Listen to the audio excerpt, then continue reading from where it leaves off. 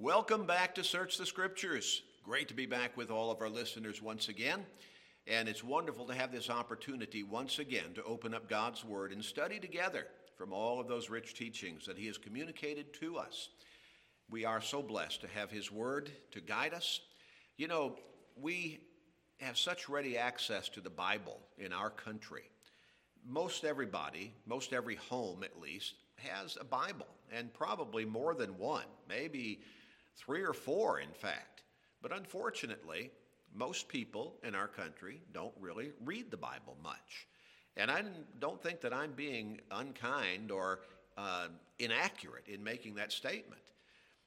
In fact, I think a lot of the Bibles in our homes just remain on a shelf someplace or in a cabinet or in the closet. And they kind of sit there and never are opened, almost ever. We may jot down marriages in them and birth dates and maybe even anniversaries and times of death, but we don't really read the Bible much as a people. That's unfortunate. Now, I know there are exceptions to that. I'm talking about in a pretty general way. I don't think most people read the Bible much. And even a whole lot of those who would find themselves in church services on a pretty regular basis somewhere, they probably still don't really read the Bible much. They may carry their Bible with them to those church services, but they don't really open them and read them themselves very much. And a lot of what they hear when they go to those church services, in a lot of cases, is not a whole lot of Bible either. Maybe a scripture or two here or there, maybe a little bit more than that, and a whole lot of storytelling and just making some applications, but not a whole lot of scripture being taught. Well, that's unfortunate.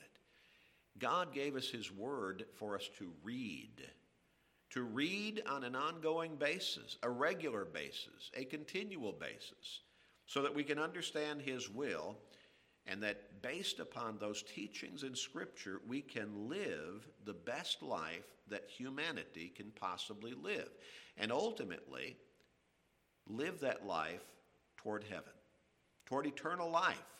That's why the Bible's there for us. It's more powerful than anything that has ever been written by mankind. In fact, the Apostle Paul wrote in Romans chapter 1 in verse 16, "I'm not ashamed of the gospel of Christ, for it is the power of God unto salvation to everyone who believes, to the Jew first and also to the Greek." The Word of God embodies His power to change lives. And let me tell you, I've seen many, many, many lives changed for good as the people would turn to God's Word, learn it, and apply it properly to their lives. That's what we try to get across here in Search the Scriptures. Faith comes by hearing the Word of God, Romans 10 and verse 17. So as you learn the Scriptures more fully, your faith in God should get stronger. And as your faith in God gets stronger, then you should come closer to God. And our prayer is that you won't just come close to God, but that you will come to Him all the way through Jesus Christ, repenting of your sins, confessing your faith in Him openly, and surrendering to Him in baptism, at which point the blood that He shed on the cross is still 100% effective to cleanse you of the guilt of your sins. Acts chapter 2 and verse 38, and Acts chapter 22 and verse 16. And then begin to walk that new life in Him, that life of having been reborn into Jesus Christ. John chapter 3, verses 3 through 5, 2 Corinthians 5 and verse 17, and live toward heaven. At the end of the program, as we always do, we'll tell you how to contact us, and you can receive a free Bible study through the regular mail. We send it all over the country. It can help you understand more fully, more clearly, more completely how to come to God through Jesus Christ, how to be forgiven of whatever your sins might be, and how to be saved through Christ, to live that life of assurance and confidence that you will be with him in heaven forever. Again, the study is free, so jot down that information, contact us, and we'd be glad to send it to you. You can also receive a copy of today's program for free, or any of the programs in Search the Scriptures for that matter. We'll put it on a CD, send it to you, and you can have that. And again, we'll take care of the postage in both cases. We're going to get back, and we're coming close to the conclusion of this particular series of studies, making the point that how we dedicate ourselves to God is important. A whole lot of people would claim to be dedicated to God. A whole lot of people feel they're dedicated to God. But a lot of these people are not really in accord with what the Scriptures teach as to dedication to God. How we dedicate ourselves to God is important. Not just declaring ourselves to be dedicated, not just thinking we're dedicated, not just feeling we're dedicated, but how we dedicate ourselves to God. We noted, by way of introduction to this study, that King David learned the hard way.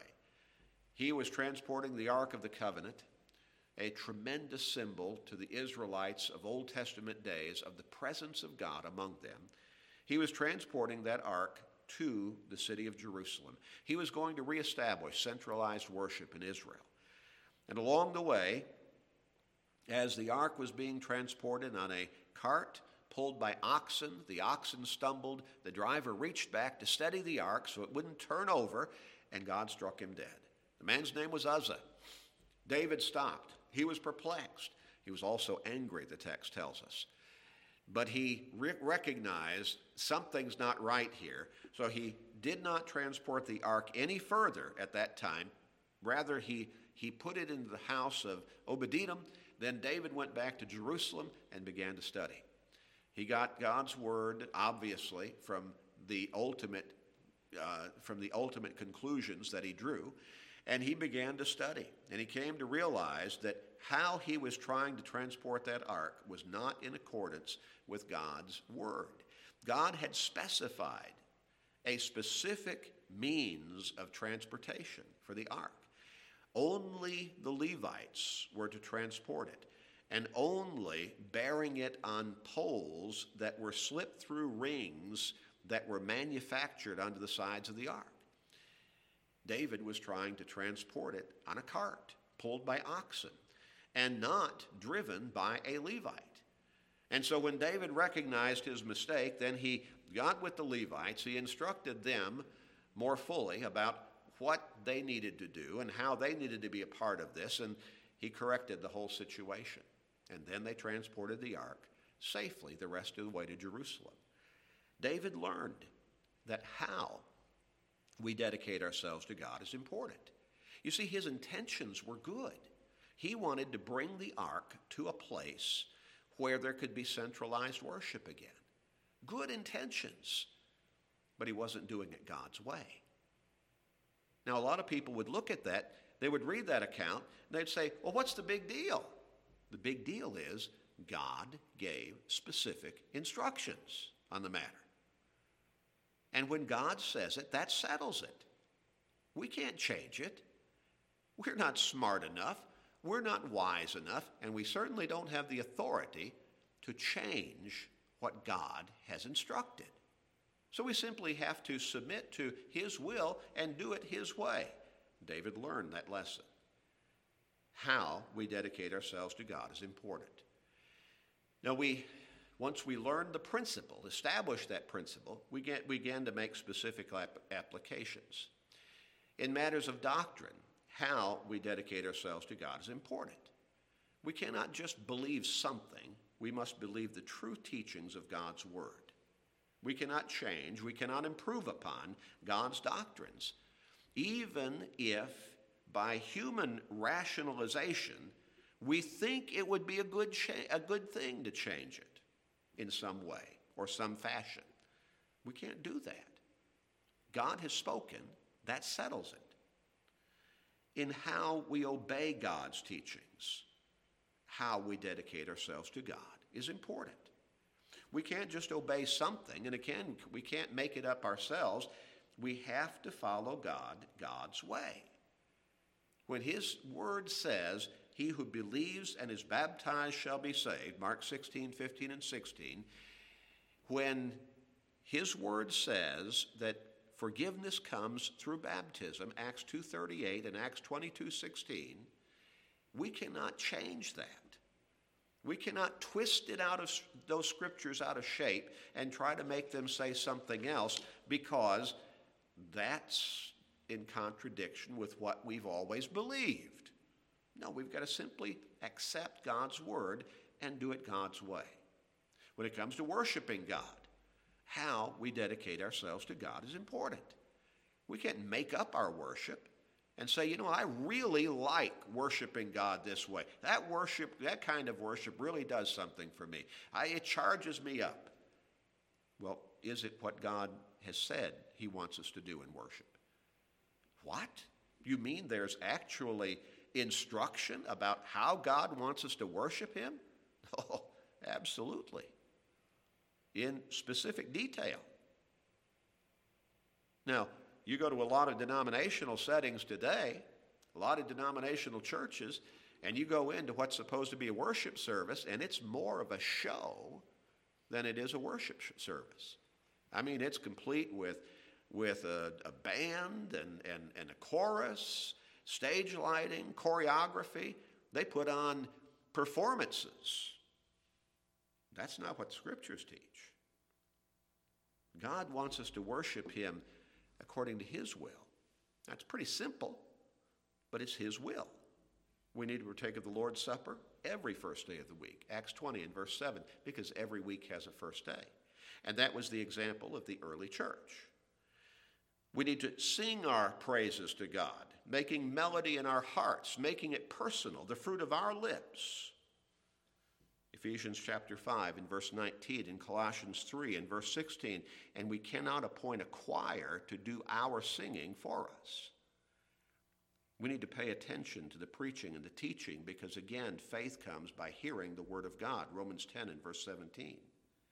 When we give, we need to recognize that we're to give to God cheerfully, and we're also to recognize that this is as much worship as any other aspect of our worship to God. And we're giving back to him from what he has given to us to begin with, and he will bless us in proportion to how we give back to him.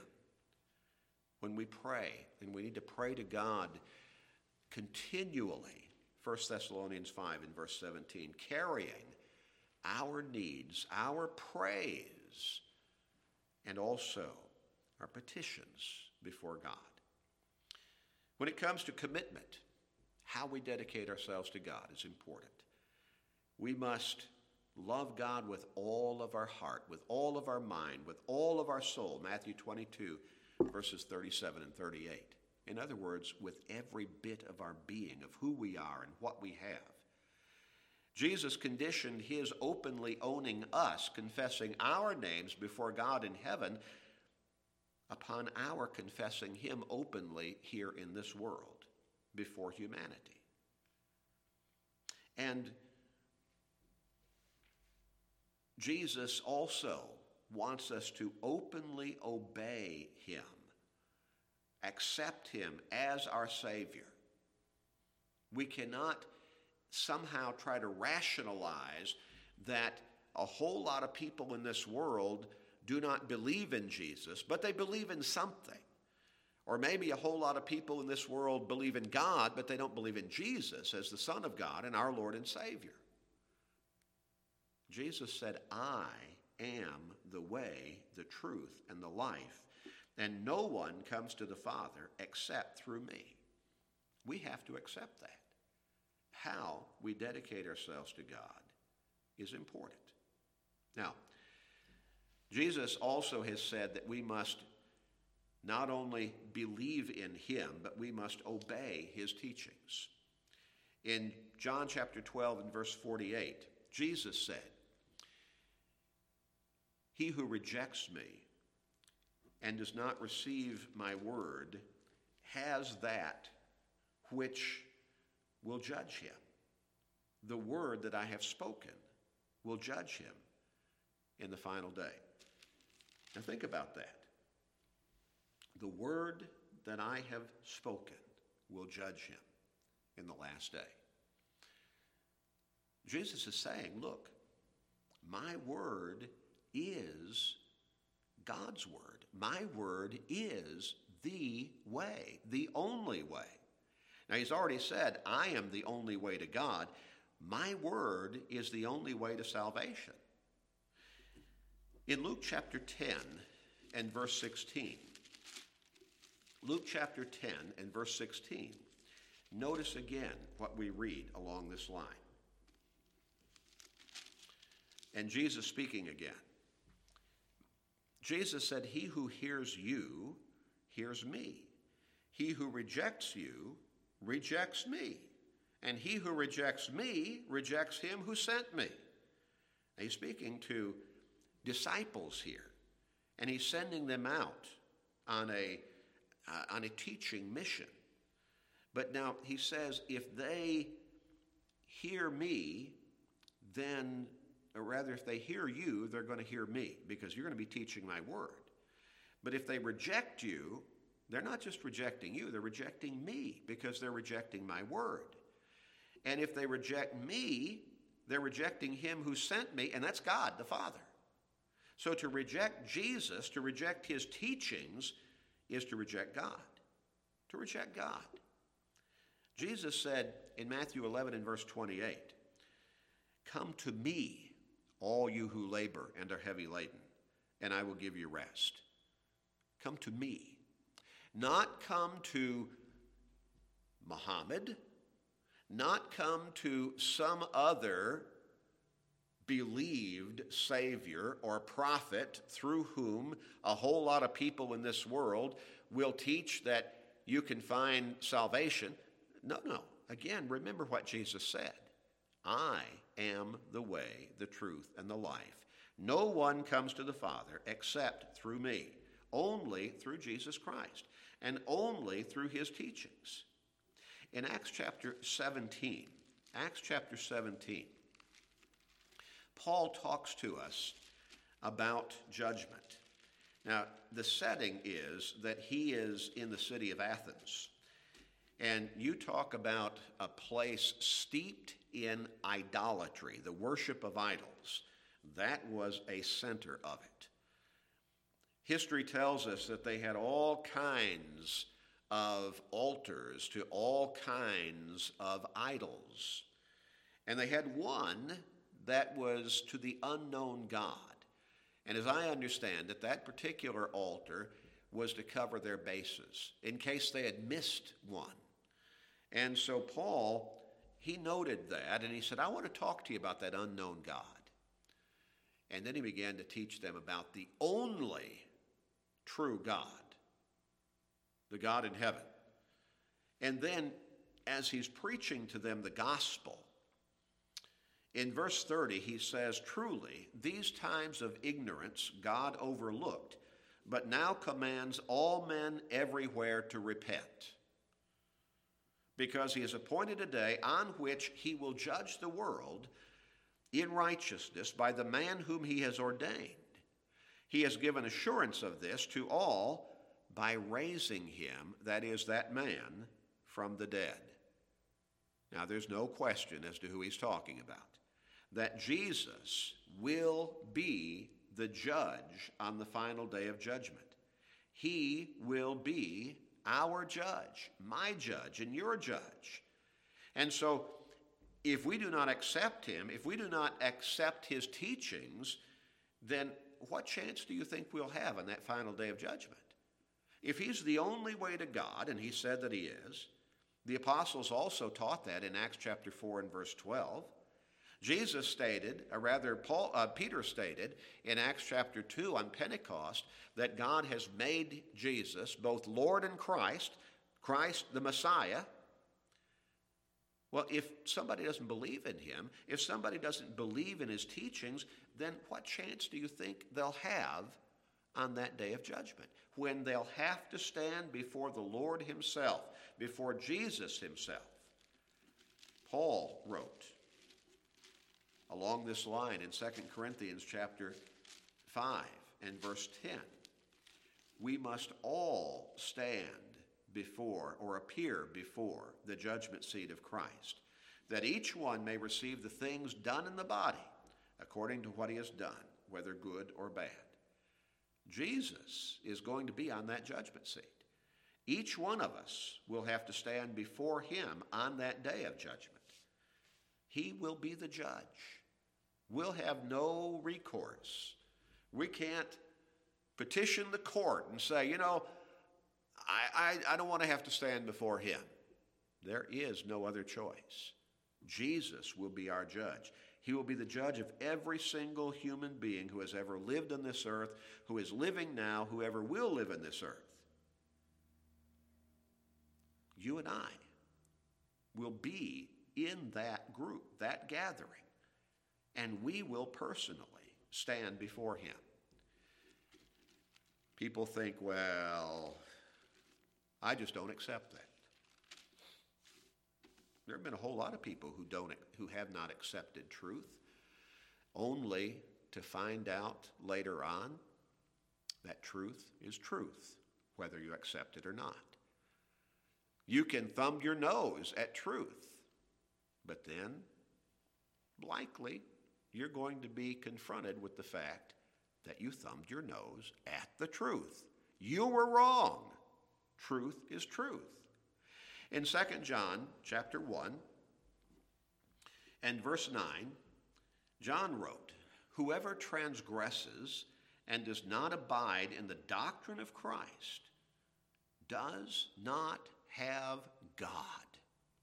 The doctrine of Christ, the teaching of Christ. And of course, the teaching of Christ includes the teachings by Christ, his word. He who abides in the doctrine of Christ has both the Father and the Son. Now, if that's not direct enough and strong enough, he goes on and says, if anyone comes to you and does not bring this doctrine, the word doctrine means teaching, do not receive him into your house, nor greet him, for he who greets him shares in his evil deeds. There is only one way to God. Jesus is the only Savior, and his teachings are the only way to come to the Father for forgiveness and salvation. How we dedicate ourselves to God is important. We'll finish this particular study next time. It's been deep. It's been detailed. I pray that it has made a difference for good in your life. We would love to send you a free Bible study through the regular mail. It will teach you further how you can come to God through Jesus Christ, your Lord and Savior, how you can be forgiven, how you can be saved. We'll tell you how to contact us. Write it down and contact us. And again, it's absolutely free. We'll even take care of the postage. Let us hear from you right away.